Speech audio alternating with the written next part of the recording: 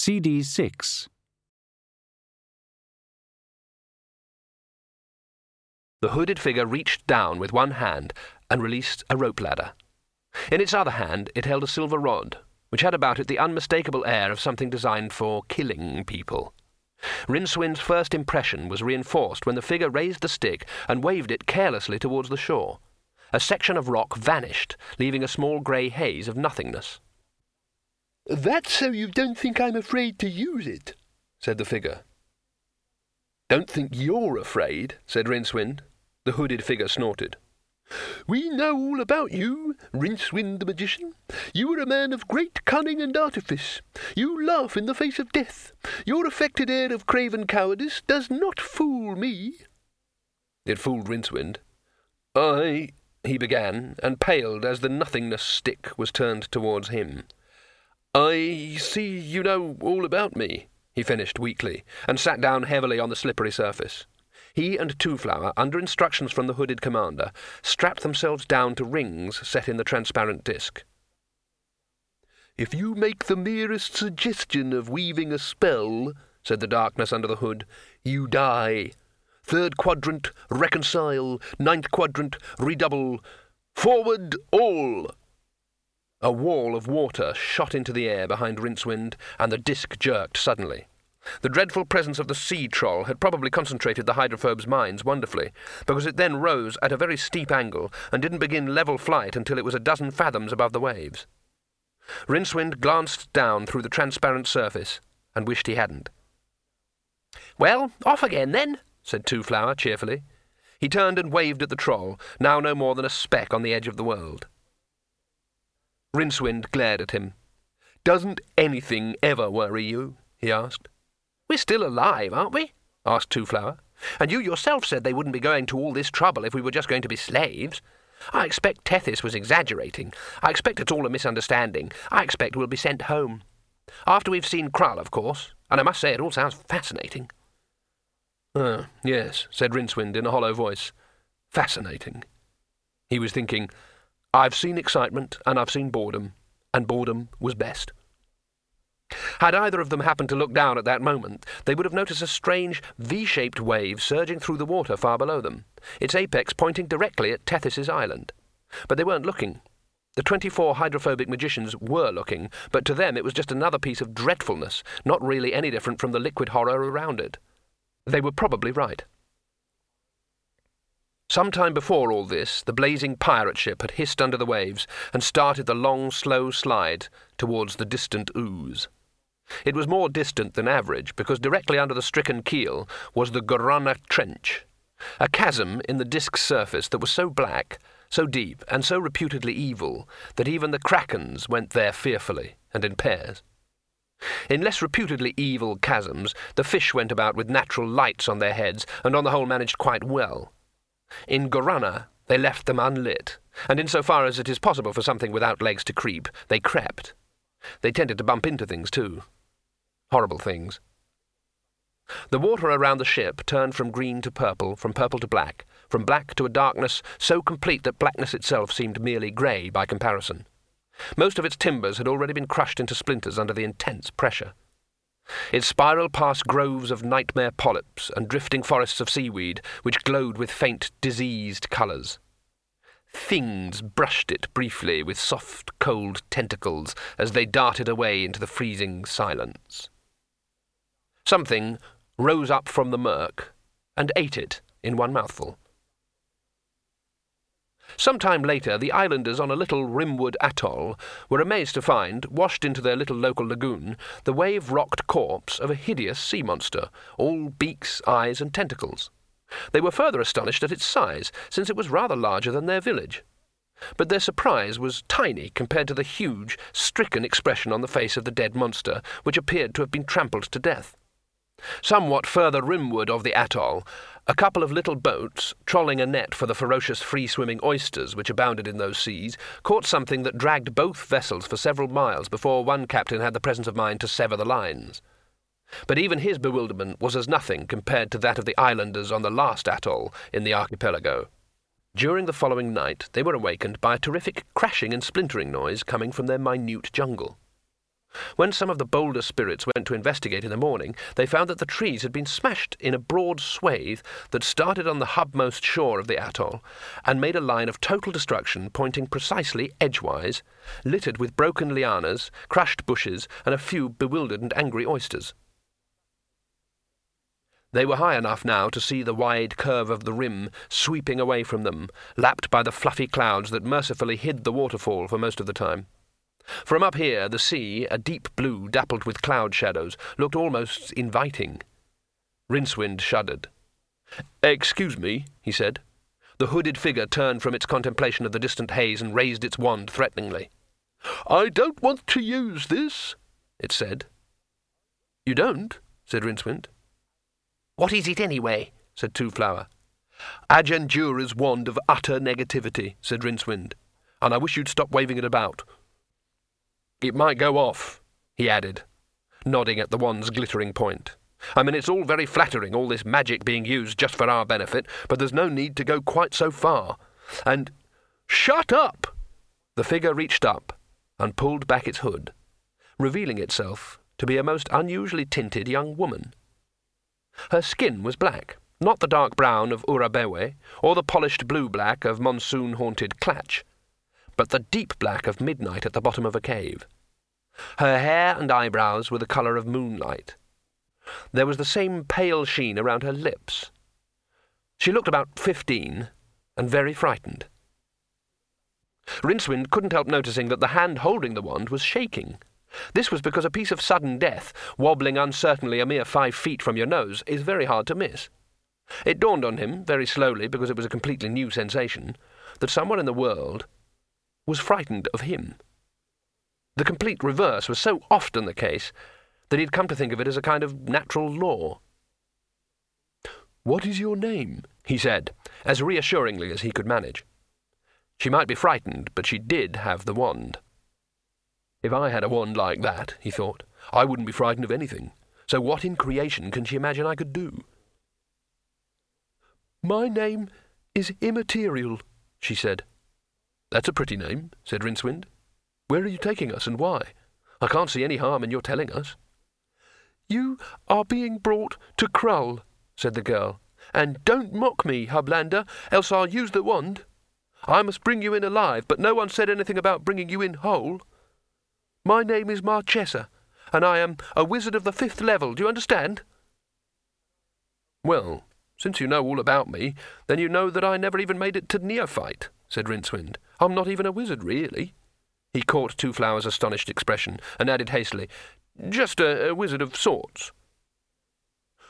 "You can't do magic because one of the 8 great spells is indelibly lodged in your mind," said Marchesa, shifting her balance gracefully as the great lens described a wide arc over the sea. "That's why you were thrown out of Unseen University. We know." "But you said just now that he was a magician of great cunning and artifice," protested Twoflower. "Yes, because anyone who survives all that he has survived, most of which was brought on himself by his tendency to think of himself as a wizard, well, he must be some kind of magician," said Marchesa. "I warn you, Rincewind, if you give me the merest suspicion that you are intoning the great spell, I really will kill you." She scowled at him nervously. "Seems to me your best course would be just to, drop us off somewhere," said Rincewind. "I mean, thanks for rescuing us and everything, so if you'd just let us get on with leading our lives, I'm sure we'd all—" "I hope you're not proposing to enslave us," said Twoflower. Marchesa looked genuinely shocked. "Certainly not. Whatever could have given you that idea? Your lives in Krull will be rich, full, and comfortable." "Oh, good," said Rincewind. "Just not very long."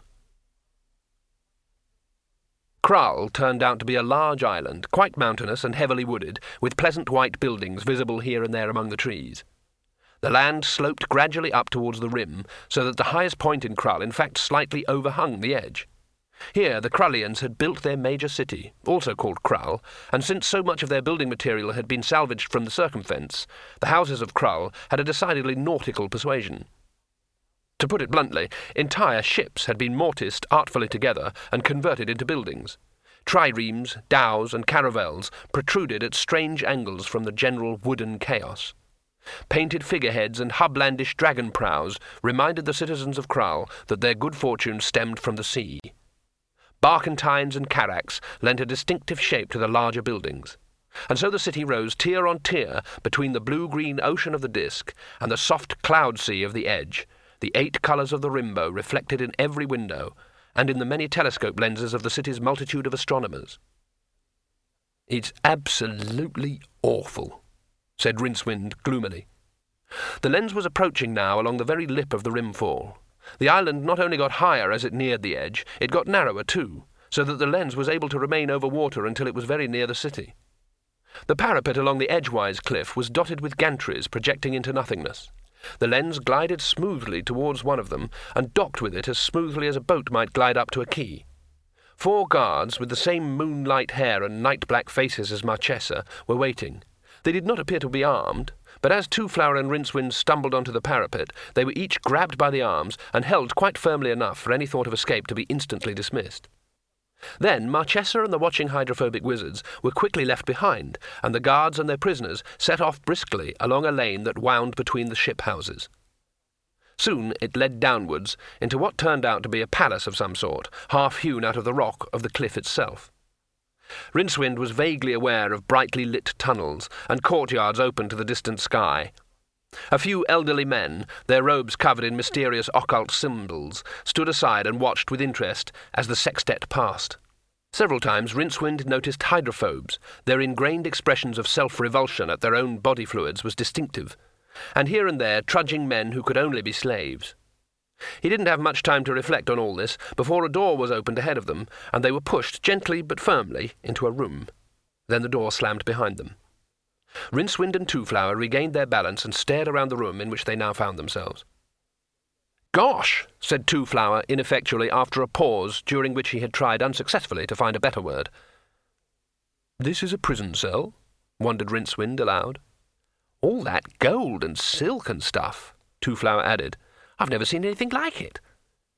In the centre of the richly decorated room, on a carpet that was so deep and furry that Rincewind trod on it gingerly lest it be some kind of shaggy, floor-loving beast, was a long gleaming table laden with food. Most were fish dishes, including the biggest and most ornately prepared lobster Rincewind had ever seen. But there was also plenty of bowls and platters piled with strange creations that he'd never seen before. He reached out cautiously and picked up some sort of purple fruit crusted with green crystals. "Candid sea urchin," said a cracked, cheerful voice behind him. "A great delicacy." He dropped it quickly and turned around. An old man had stepped out from behind the heavy curtains. He was tall, thin, and looked almost benign compared to some of the faces Rincewind had seen recently. "The puree of sea cucumbers is very good, too," said the face conversationally. "Those little green bits are baby starfish." "Thank you for telling me," said Rincewind weakly. "Actually, they're rather good," said Twoflower, his mouth full. "I thought you liked seafood." "Yes, I thought I did," said Rincewind. "What's this wine? Crushed octopus eyeballs?" "Sea grape," said the old man. "Great," said Rincewind, and swallowed a glassful. Not bad. A bit salty, maybe." "Sea grape is a kind of small jellyfish," explained the stranger. "And now I really think I should introduce myself. Why has your friend gone that strange colour?" "Culture shock, I imagine," said Twoflower. "What did you say your name was?" "I didn't. It's Garhartra.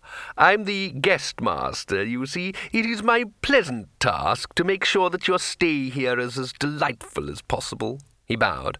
"If there is anything you want, you have only to say." Twoflower sat down on an ornate mother-of-pearl chair with a glass of oily wine in one hand and a crystallized squid in the other. He frowned. "I think I've missed something along the way," he said. "First we were told we were going to be slaves." "A base canard," interrupted Garhartra. "What's a canard?" said Twoflower. "I think it's a kind of duck," said Rincewind from the far end of the long table. "Are these biscuits made of something really nauseating, do you suppose?" "And then we were rescued at great magical expense." "They're made of pressed seaweed," snapped the guest master. "But then we're threatened, also at vast expenditure of magic." Yes, I thought it would be something like seaweed, agreed Rincewind. They certainly taste like seaweed would if anyone was masochistic enough to eat seaweed. And then we're manhandled by guards and thrown in here. Pushed gently, corrected Garhatra. Which turned out to be this amazingly rich room, and there's all this food, and a man saying he's devoting his life to making us happy, Twoflower concluded. What I'm getting at is this sort of lack of consistency. Ah, said Rincewind. What he means is, are you about to start being generally unpleasant again? Is this just a break for lunch? Garhatra held up his hands reassuringly. Please, please, he protested. It was just necessary to get you here as soon as possible. We certainly do not want to enslave you. Please be reassured on that score. Well, fine, said Rincewind. Yes, you will in fact be sacrificed, Garhatra continued placidly. Sacrificed? You're going to kill us? Shouted the wizard. Kill? Yes, of course, certainly. It would hardly be a sacrifice if we didn't, would it? But don't worry, it'll be comparatively painless. Comparatively? Compared to what? Said Rincewind. He picked up a tall green bottle that was full of sea grape jellyfish wine and hurled it hard at the guestmaster, who flung up a hand as if to protect himself. There was a crackle of octarine flame from his fingers, and the air suddenly took on the thick, greasy feel that indicated a powerful magical discharge. The flung bottle slowed and then stopped in mid-air, rotating gently. At the same time, an invisible force picked Rincewind up and hurled him down the length of the room, pinning him awkwardly halfway up the far wall with no breath left in his body.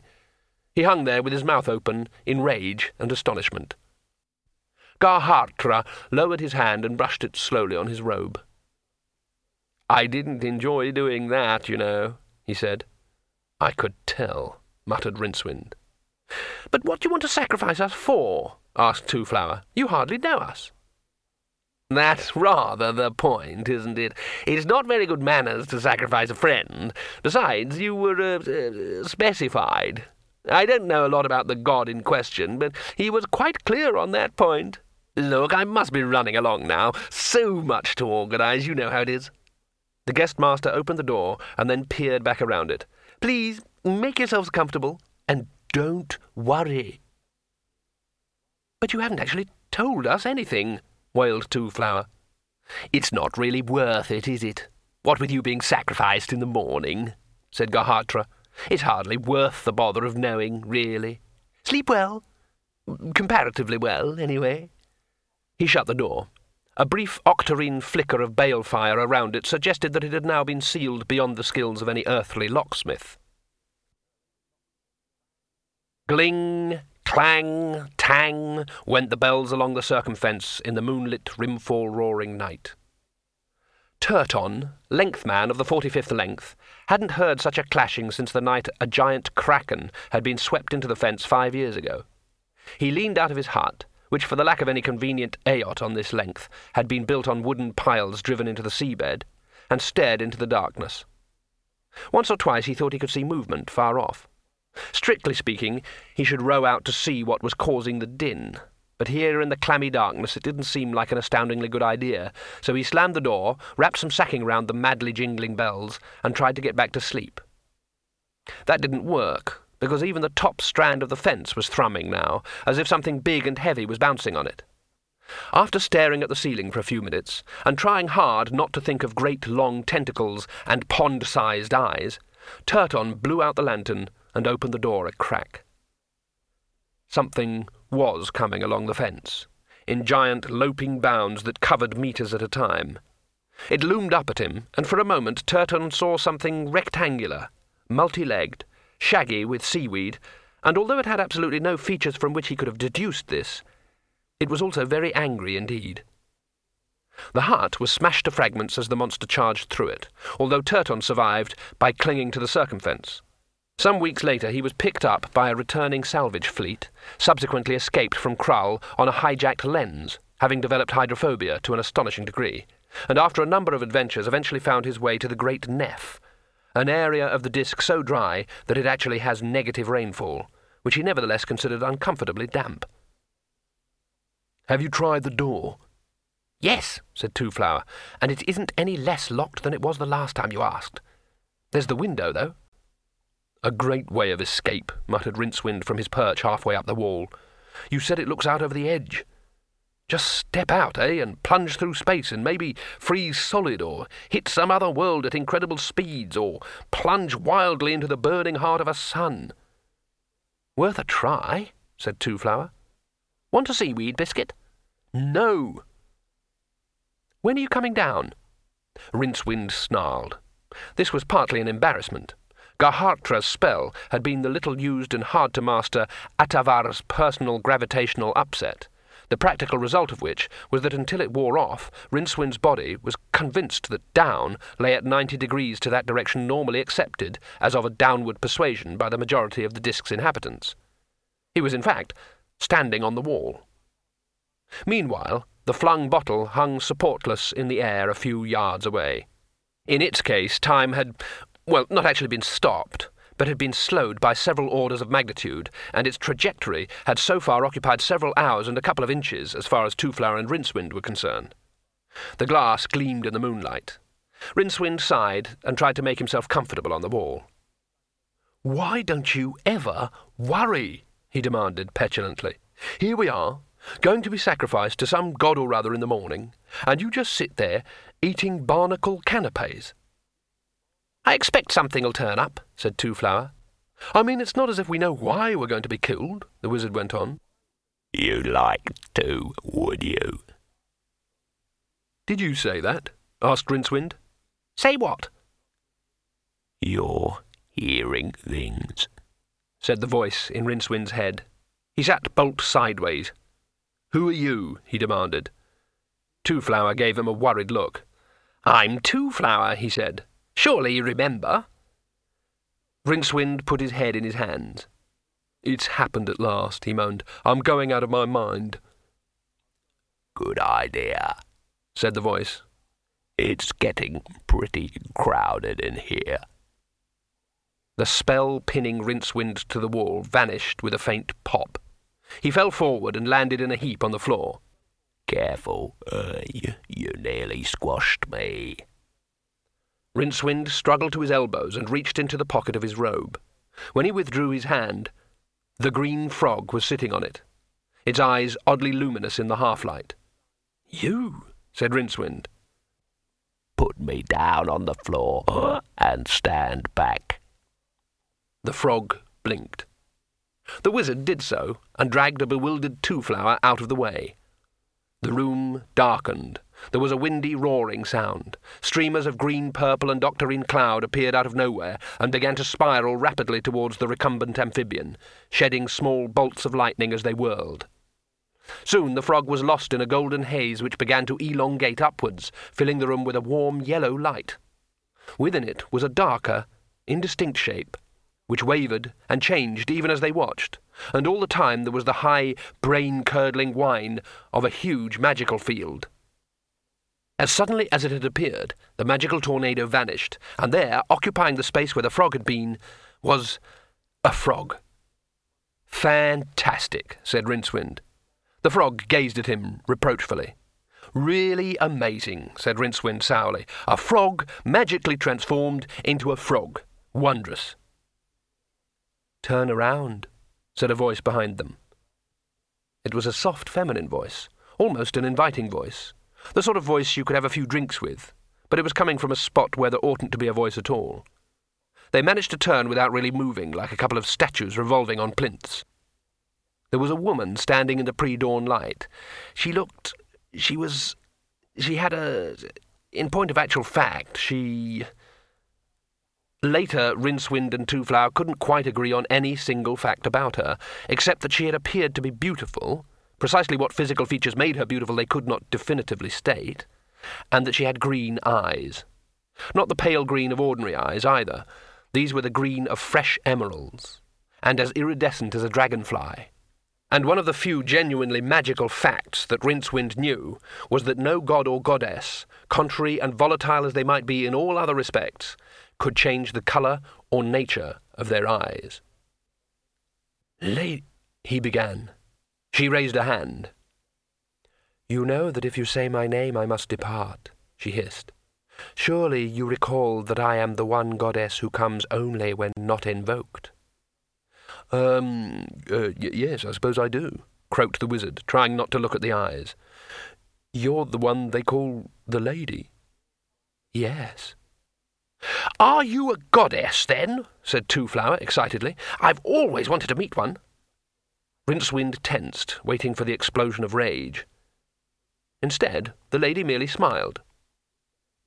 "Your friend the wizard should introduce us," she said. Rincewind coughed. Yeah," he said. "This is Twoflower, lady. He's a tourist." "I have attended him on a number of occasions." "And Twoflower, this is the lady. Just the lady, right? Nothing else. Don't try and give her any other name, okay?"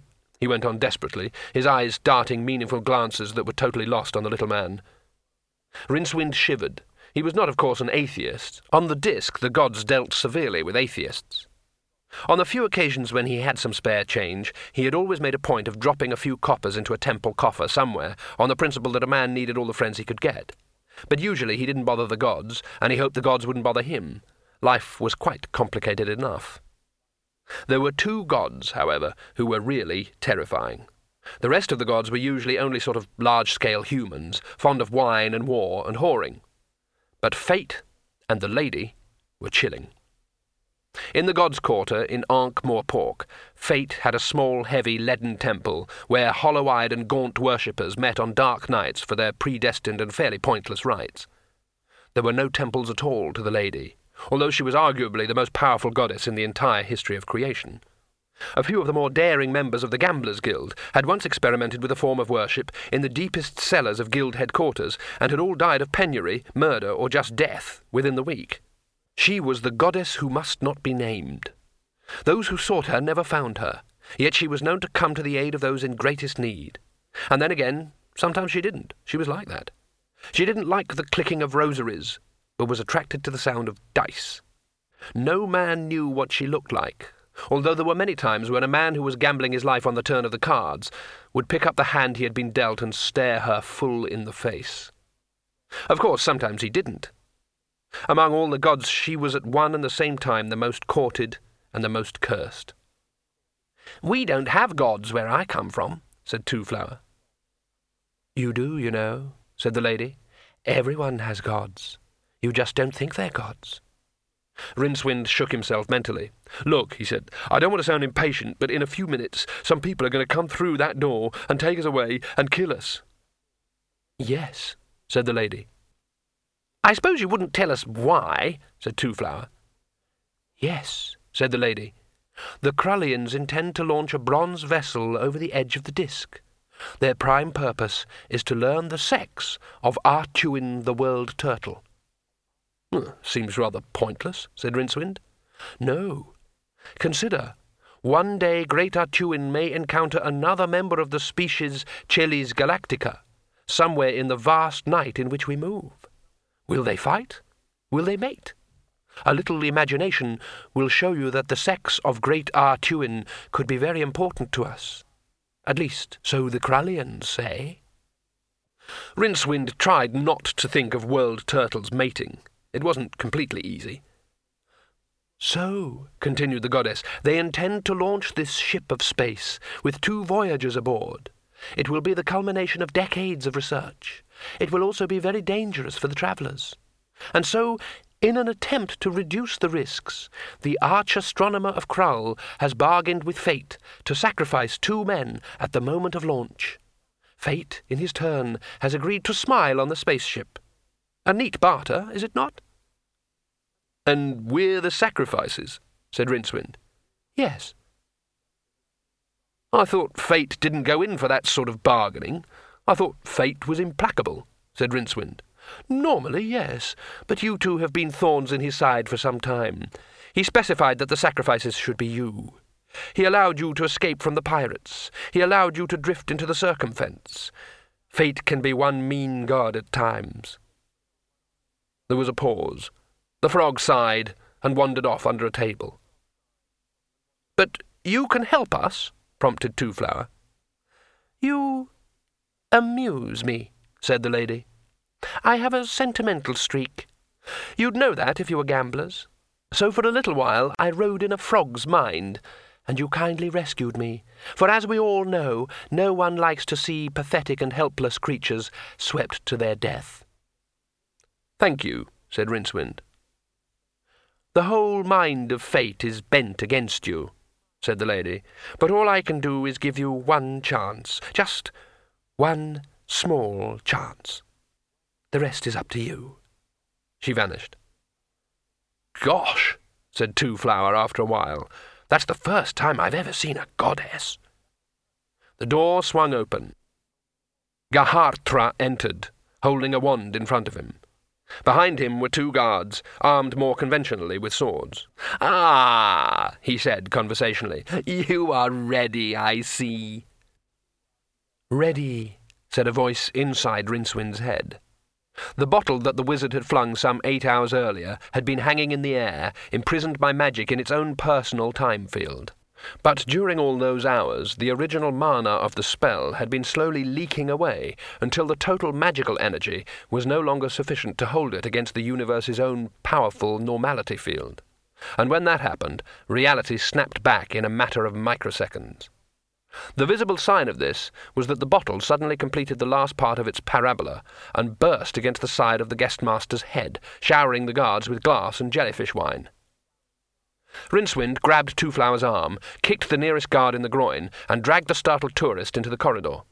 Before the stunned Garhartra had sunk to the floor, his two guests were already pounding across distant flagstones.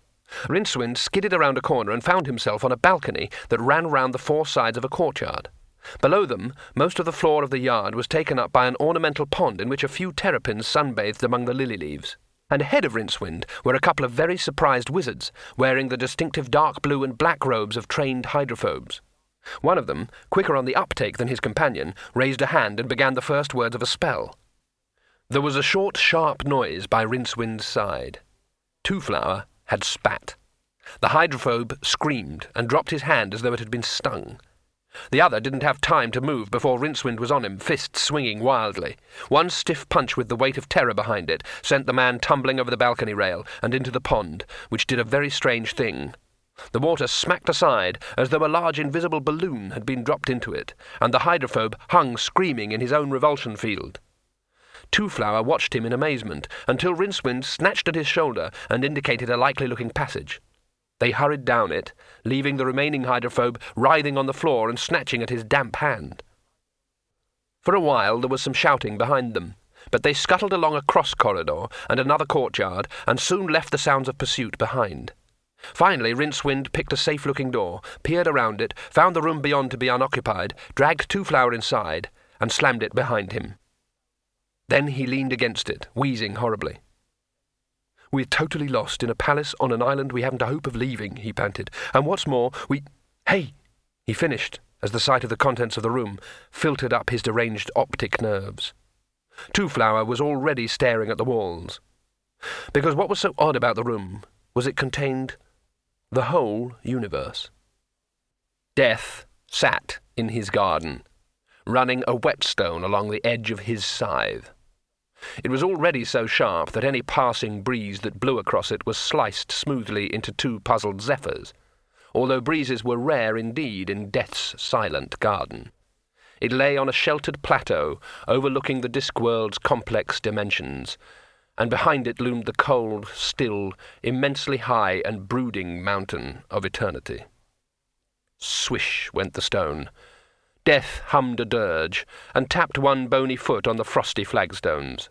Someone approached through the dim orchard where the night apples grew, and there came the sickly sweet smell of crushed lilies. Death looked up angrily, and found himself staring into eyes that were black as the inside of a cat, and full of distant stars that had no counterpart among the familiar constellations of the real-time universe. Death and Fate looked at each other. Death grinned. He had no alternative, of course, being made of implacable bone. The whetstone sang rhythmically along the blade as he continued his task. "I have a task for you," said Fate. His words drifted across Death's scythe and split tidily into two ribbons of consonants and vowels.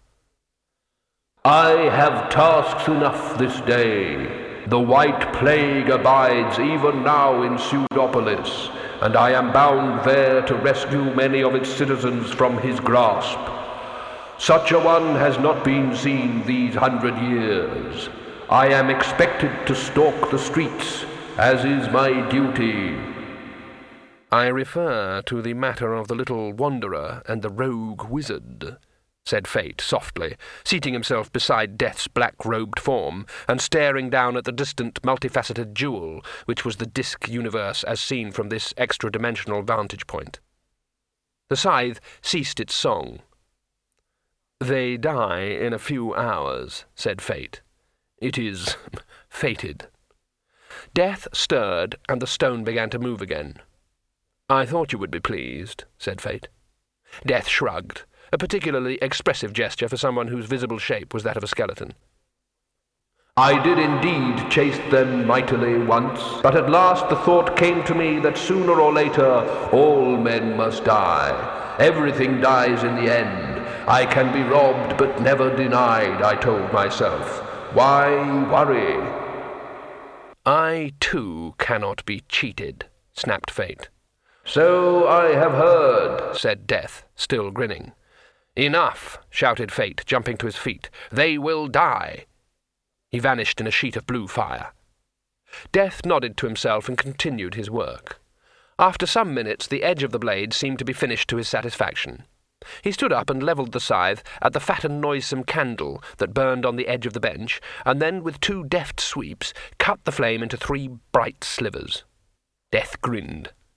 A short while later he was saddling his white stallion, which lived in a stable at the back of Death's cottage. The beast snuffled at him in a friendly fashion. Though it was crimson-eyed and had flanks like oiled silk, it was nevertheless a real flesh-and-blood horse, and indeed was in all probability better treated than most beasts of burden on the disc. Death was not an unkind master. He weighed very little, and although he often rode back with his saddlebags bulging, they weighed nothing whatsoever. "All those worlds," said Twoflower. "It's fantastic." Rincewind grunted, and continued to prowl warily around the star-filled room.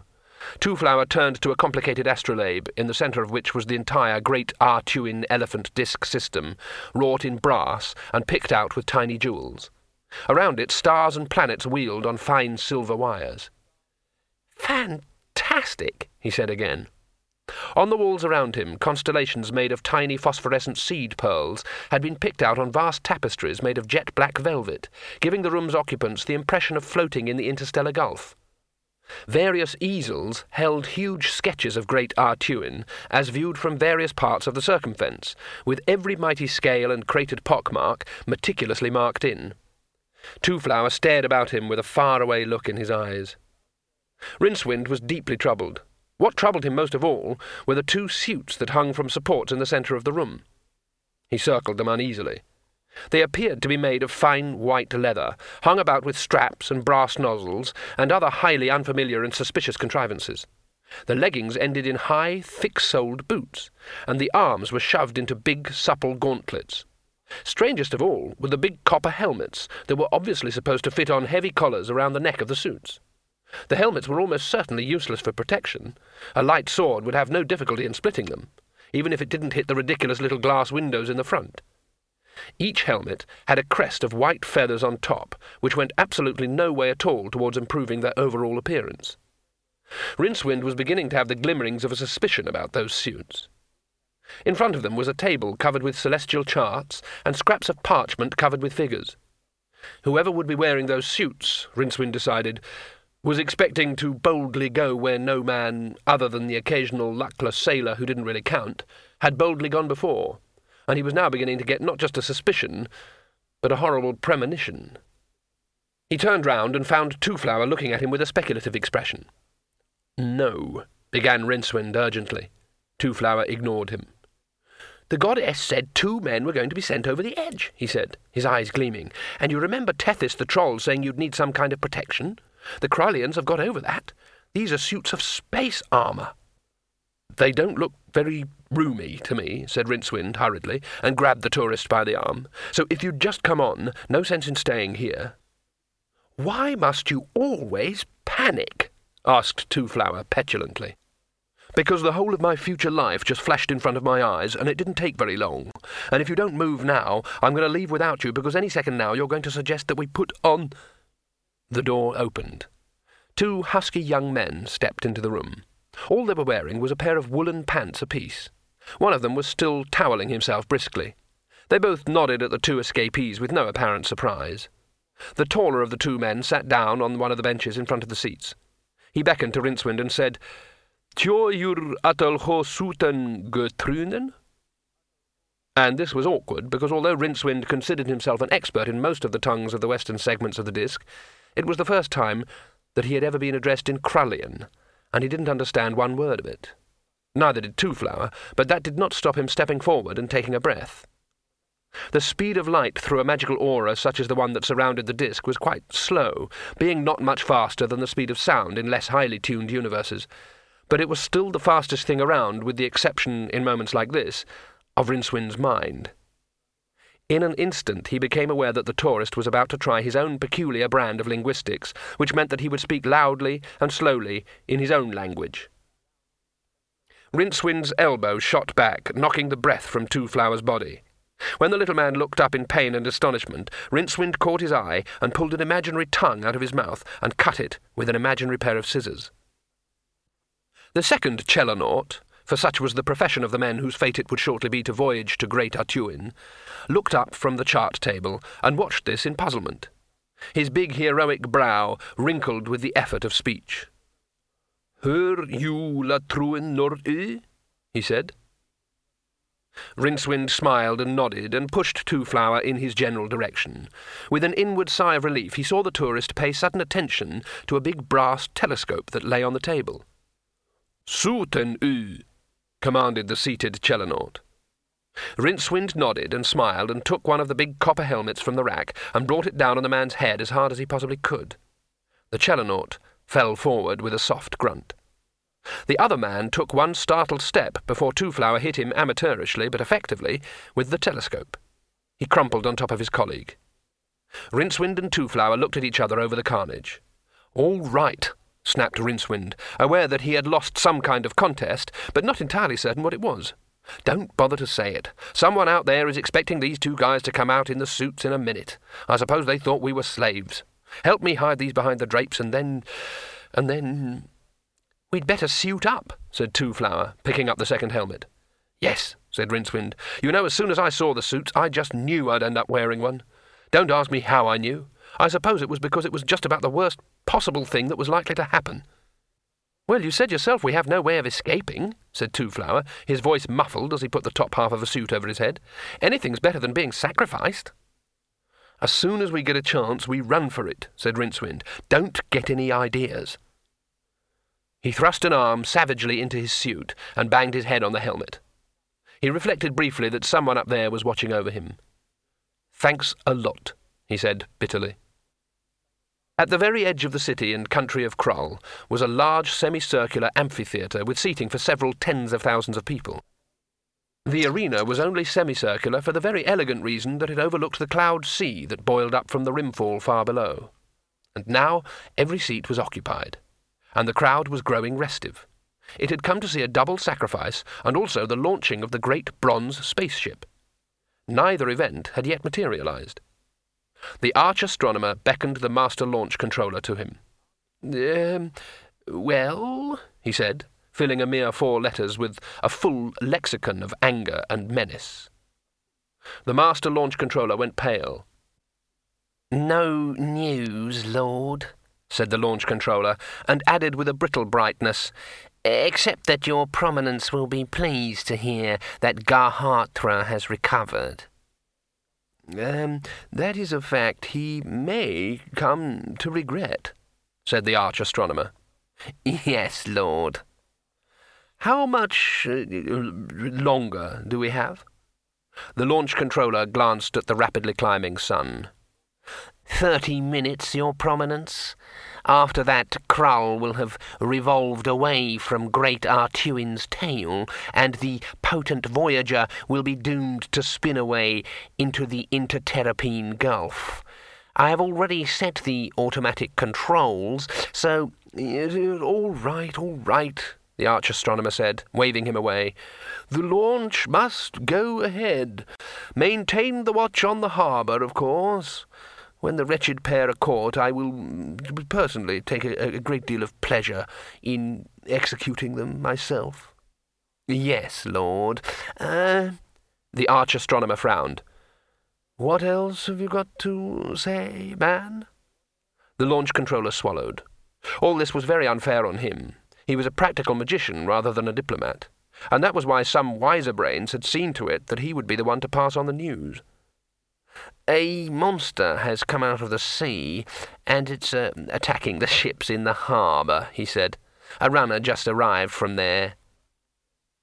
A big monster, said the arch-astronomer. Not particularly, although it is said to be exceptionally fierce, Lord. The ruler of Krull and the circumvents considered this for a moment, then shrugged. The sea is full of monsters, he said.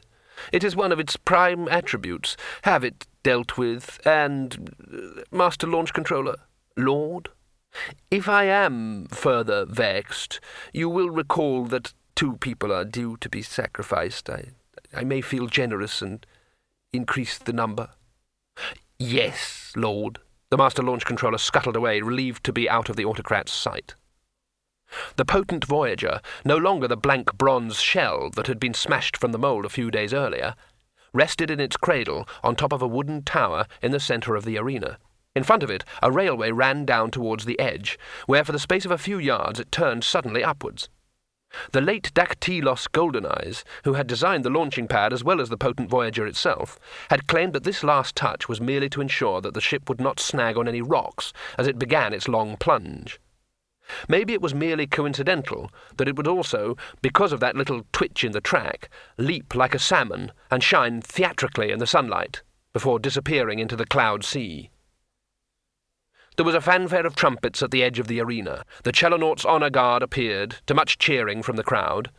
Then the white-suited explorers themselves stepped out into the light. It immediately dawned on the arch-astronomer that something was wrong.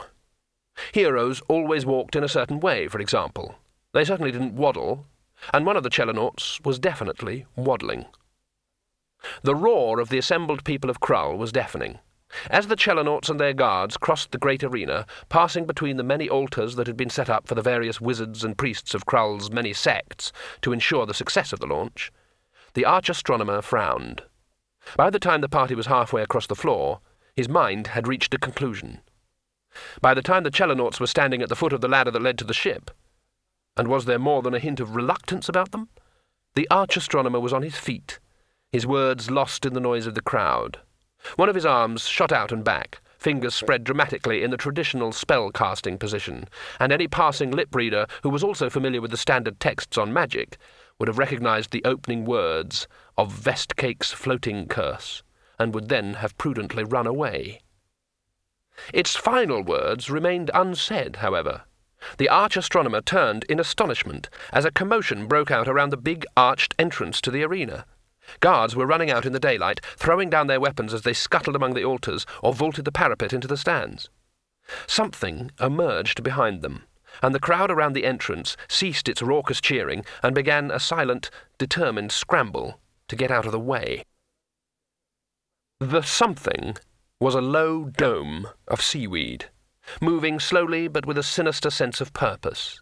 One guard overcame his horror sufficiently to stand in its path and hurl his spear, which landed squarely among the weeds. The crowd cheered, then went deathly silent as the dome surged forward and engulfed the man completely.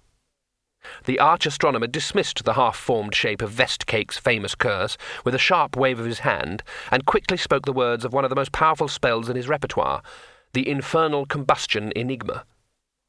Octarine fire spiraled around and between his fingers as he shaped the complex rune of the spell in mid-air and sent it, screaming and trailing blue smoke, towards the shape. There was a satisfying explosion, and a gout of flame shot up into the clear morning sky, shedding flakes of burning seaweed on the way. A cloud of smoke and steam concealed the monster for several minutes, and when it cleared, the dome had completely disappeared. There was a large charred circle on the flagstones, however, in which a few clumps of kelp and bladder-wrack still smouldered. And in the centre of the circle was a perfectly ordinary, if somewhat large, wooden chest. It was not even scorched. Someone on the far side of the arena started to laugh, but the sound was broken off abruptly as the chest rose up on dozens of what could only be called legs and turned to face the arch-astronomer. A perfectly ordinary, if somewhat large, wooden chest does not, of course, have a face with which to face, but this one was quite definitely facing. In precisely the same way as he understood that, the arch-astronomer was also horribly aware that this perfectly normal box was in some indescribable way narrowing its eyes. It began to move resolutely towards him. He shuddered. "The magicians!" he screamed. "Where are my magicians?" Around the arena, pale-faced men peeped out from behind altars and under benches. One of the bolder ones, seeing the expression on the arch-astronomer's face, raised an arm tremulously and essayed a hasty thunderbolt. It hissed towards the chest and struck it squarely in a shower of white sparks. That was a signal for every magician, enchanter, and thaumaturgist in Krull to leap up eagerly and, under the terrified eyes of their master, unleash the first spell that came to each desperate mind. Charms curved and whistled through the air. Soon the chest was lost to view again in an expanding cloud of magical particles, which billowed out and wreathed it in twisting, disquieting shapes. Spell after spell screamed into the melee. Flame and lightning bolts of all 8 colours stabbed out brightly from the seething thing that now occupied the space where the box had been. Not since the Mage Wars had so much magic been concentrated on one small area. The air itself wavered and glittered. Spell ricocheted off spell, creating short-lived wild spells whose brief half-life was both weird and uncontrolled. The stones under the heaving mass began to buckle and split. One of them, in fact, turned into something best left undescribed and slunk off into some dismal dimension. Other strange side effects began to manifest themselves. A shower of small lead cubes bounced out of the storm and rolled across the heaving floor, and eldritch shapes gibbered and beckoned obscenely. 4-sided triangles and double-ended circles existed momentarily before merging again into the booming, screaming tower of runaway raw magic that boiled up from the molten flagstones and spread out over Krull. It no longer mattered that most of the magicians had ceased their spell-casting and fled. The thing was now feeding on the stream of octarine particles that were always at their thickest near the edge of the disk. Throughout the island of Krull, every magical activity failed, as all the available mana in the area was sucked into the cloud, which was already 1/4 of a mile high and streaming out into mind-curdling shapes. Hydrophobes on their sea-skimming lenses crashed screaming into the waves. Magic potions turned to mere impure water in their phials. Magic swords melted and dripped from their scabbards. But none of this in any way prevented the thing, at the base of the cloud, now gleaming mirror-bright in the intensity of the power storm around it, from moving, at a steady walking pace, towards the arch-astronomer. Rincewind and Twoflower watched in awe from the shelter of potent Voyager's launch tower. The honour party had long since vanished, leaving their weapons scattered behind them. "Well," sighed Twoflower at last, "there goes the luggage." He sighed. "Don't you believe it," said Rincewind. "Sapient pearwood is totally impervious to all known forms of magic. It's been constructed to follow you anywhere. I mean, when you die, if you go to heaven, you'll at least have a clean pair of socks in the afterlife. But I don't want to die yet, so let's just get going, shall we?" "Where?" said Twoflower. Rincewind picked up a crossbow and a handful of quarrels. "Anywhere that isn't here," he said. "What about the luggage?" "Don't worry. When the storm has used up all the free magic in the vicinity, it'll just die out." In fact, that was already beginning to happen. The billowing cloud was still flowing up from the area, but now it had a tenuous, harmless look about it. Even as Twoflower stared, it began to flicker uncertainly. Soon it was a pale ghost. The luggage was now visible as a squat shape among the almost invisible flames. Around it the rapidly cooling stones began to crack and buckle. Twoflower called softly to his luggage. It stopped its stolid progression across the tortured flags and appeared to be listening intently. Then, moving its dozens of feet in an intricate pattern, it turned on its length and headed towards the potent Voyager. Rincewind watched it sourly. The luggage had an elemental nature, absolutely no brain, a homicidal attitude towards anything that threatened its master, and he wasn't quite sure that its inside occupied the same space-time framework as its outside. "Not a mark on it," said Twoflower cheerfully, as the box settled down in front of him. He pushed open the lid. "This is a fine time to change your underwear," snarled Rincewind. "In a minute all those guards and priests are going to come back, and they're going to be upset, man." "Water," murmured Twoflower. "The whole box is full of water." Rincewind peered over his shoulder. There was no sign of clothes, money bags, or any other of the tourists' belongings. The whole box was full of water. A wave sprang up from nowhere and lapped over the edge. It hit the flagstones, but instead of spreading out, began to take the shape of a foot. Another foot and the bottom half of a pair of legs followed as more water streamed down, as if filling an invisible mould. A moment later, Tethys, the sea troll, was standing in front of them, blinking. "I see," he said at last. "You two. I suppose I shouldn't be surprised." He looked around, ignoring their astonished expressions. "I was just sitting outside my hut, watching the sunset, when this thing came roaring up out of the water and swallowed me," he said. "I thought it was rather strange. Where is this place?" "Krull," said Rincewind. He stared hard at the now closed luggage, which was managing to project a smug expression. Swallowing people was something it did quite frequently, but always when the lid was next opened, there was nothing inside but Twoflower's laundry. Savagely, he wrenched the lid up. There was nothing inside but Twoflower's laundry. It was perfectly dry. "Well, well," said Tethys. He looked up. "Hey," he said, "isn't this the ship they're going to send over the edge? Isn't it? It must be." An arrow zipped through his chest, leaving a faint ripple. He didn't appear to notice. Rincewind did. Soldiers were beginning to appear at the edge of the arena, and a number of them were peering around the entrances. Another arrow bounced off the tower behind Twoflower. At this range the bolts did not have a lot of force, but it would only be a matter of time. "Quick," said Twoflower, "into the ship! They won't dare fire at that." "I knew you were going to suggest that," groaned Rincewind. "I just knew it." He aimed a kick at the luggage. It backed off a few inches and opened its lid threateningly. A spear arced out of the sky and trembled to a halt in the woodwork by the wizard's ear. He screamed briefly and scrambled up the ladder after the others.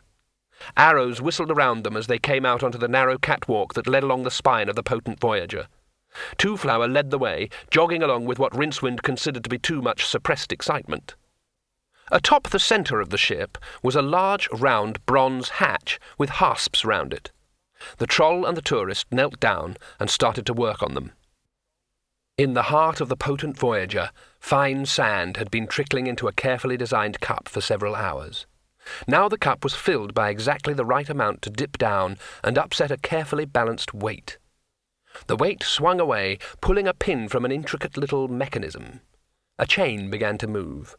There was a clonk. "What was that?" said Rincewind urgently. He looked down. The hail of arrows had stopped. The crowd of priests and soldiers was standing motionless, staring intently at the ship. A small, worried man elbowed his way through them and started to shout something. "What was that?" said Twoflower, busy with a wingnut. "I thought I heard something," said Rincewind. "Look," he said, "we'll threaten to damage the thing if they don't let us go, right? That's all we're going to do, right?" "Yeah," said Twoflower vaguely. He sat back on his heels. "That's it," he said. "It ought to lift off now." Several muscular men were swarming up the ladder to the ship. Rincewind recognized the two Chelonauts among them. They were carrying swords. He began. The ship lurched. Then, with infinite slowness, it began to move along the rails. In that moment of black horror, Rincewind saw that Twoflower and the troll had managed to pull the hatch up. A metal ladder inside led into the cabin below. The troll disappeared. "We've got to get off," whispered Rincewind. Twoflower looked at him, a strange, mad smile on his face. "Stars," said the tourist. "Worlds. The whole damn sky full of worlds, places no one will ever see, except me." He stepped through the hatchway. "You're totally mad," said Rincewind hoarsely, trying to keep his balance as the ship began to speed up. He turned as one of the Chelonauts tried to leap the gap between the Voyager and the tower, landed on the curving flank of the ship, scrabbled for an instant for purchase, failed to find any, and dropped away with a shriek. The Voyager was travelling quite fast now. Rincewind could see past Twoflower's head to the sunlit cloud sea, and the impossible Rimbo, floating tantalizingly beyond it, beckoning fools to venture too far. He also saw a gang of men climbing desperately over the lower slopes of the launching ramp and manhandling a large balk of timber onto the track, in a frantic attempt to derail the ship before it vanished over the edge. The wheels slammed into it, but the only effect was to make the ship rock, Twoflower to lose his grip on the ladder and fall into the cabin, and the hatch to slam down with the horrible sound of a dozen fiddly little catches snapping into place. Rincewind dived forward and scrabbled at them, whimpering. The cloud sea was much nearer now. The edge itself, a rocky perimeter to the arena, was startlingly close. Rincewind stood up. There was only one thing to do now, and he did it. He panicked, blindly, just as the ship's bogies hit the little upgrade and flung it, sparkling like a salmon, into the sky and over the edge. A few seconds later, there was a thunder of little feet, and the luggage cleared the rim of the world, legs still pumping determinedly, and plunged down into the universe. The end. Rincewind woke up and shivered. He was freezing cold. So this is it, he thought. When you die, you go to a cold, damp, misty, freezing place. Hades, where the mournful spirits of the dead troop forever across the sorrowful marshes, corpse lights flickering fitfully in the encircling... Hang on a minute. Surely Hades wasn't this uncomfortable? And he was very uncomfortable indeed. His back ached where a branch was pressing into it. His legs and arms hurt where the twigs had lacerated them.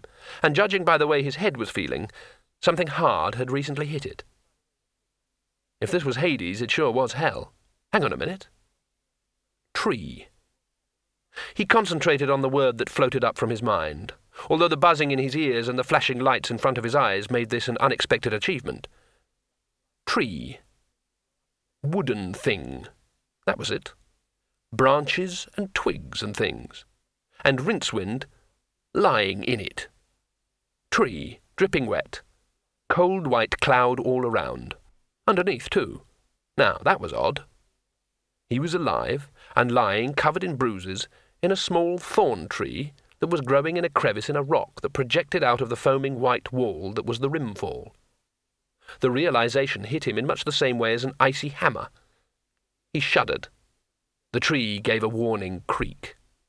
Something blue and blurred shot past him, dipped briefly into the thundering waters and whirred back and settled on a branch near Rincewind's head. It was a small bird with a tuft of blue and green feathers. It swallowed the little silver fish that it had snatched from the fall, and eyed him curiously. Rincewind became aware that there were lots of similar birds around. They hovered, darted, and swooped easily across the face of the water, and every so often one would raise an extra plume of spray as it stole another doomed morsel from the waterfall. Several of them were perching in the tree. They were as iridescent as jewels. Rincewind was entranced. He was in fact the first man ever to see the rimfishers, the tiny creatures who had long ago evolved a lifestyle quite unique even for the disk.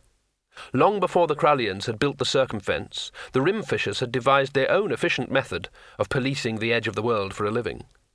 They didn't seem bothered about Rincewind.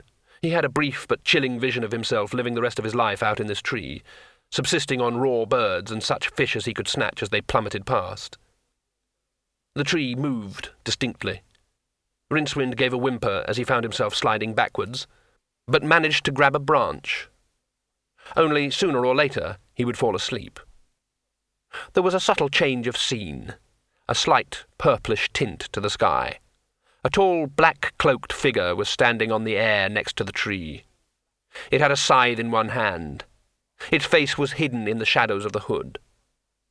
"I have come for thee," said the invisible mouth, in tones as heavy as a whale's heartbeat.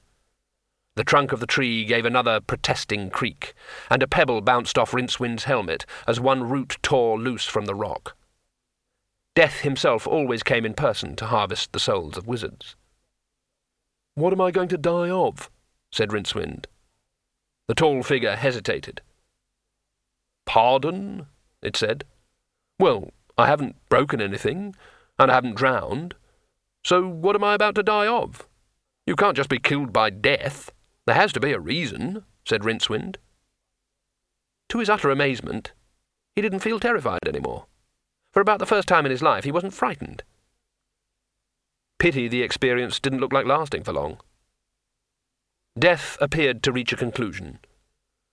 "You could die of terror," the hood intoned. The voice still had its graveyard ring, but there was a slight tremor of uncertainty.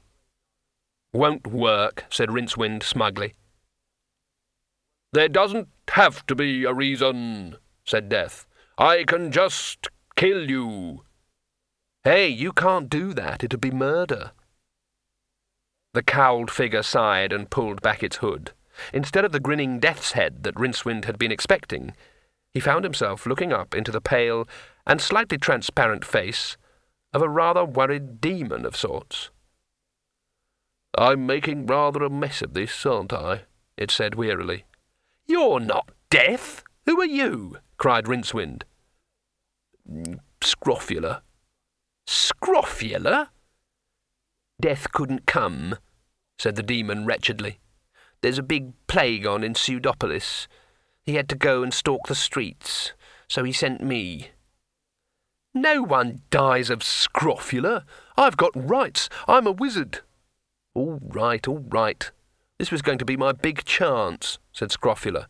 "But look at it this way. If I hit you with this scythe, you'll be just as dead as you would be if Death had done it. Who'd know?" "I'd know," snapped Rincewind. "You wouldn't. You'd be dead," said Scrofula logically. "Piss off," said Rincewind. "That's all very well," said the demon, hefting the scythe, "but why not try to see things from my point of view? This means a lot to me, and you've got to admit that your life isn't all that wonderful. Reincarnation can only be an improvement." His hand flew to his mouth, but Rincewind was already pointing a trembling finger at him. "Reincarnation," he said excitedly. "So it is true what the mystics say." "I'm admitting nothing," said Scrofula testily. "It was a slip of the tongue. Now, are you going to die willingly or not?" "No," said Rincewind. "Please yourself," replied the demon. He raised the scythe. It whistled down in quite a professional way, but Rincewind wasn't there. He was in fact several metres below, and the distance was increasing all the time, because the branch had chosen that moment to snap and send him on his interrupted journey towards the interstellar gulf. "Come back!" screamed the demon. Rincewind didn't answer. He was lying belly down in the rushing air, staring down into the clouds that even now were thinning. They vanished. Below, the whole universe twinkled at Rincewind. There was great Artuin, huge and ponderous and pocked with craters. There was the little disk moon. There was a distant gleam that could only be the potent Voyager. And there were all the stars, looking remarkably like powdered diamonds spilled on black velvet. The stars that lured and ultimately called the boldest towards them. The whole of creation was waiting for Rincewind to drop in. He did so. There didn't seem to be any alternative.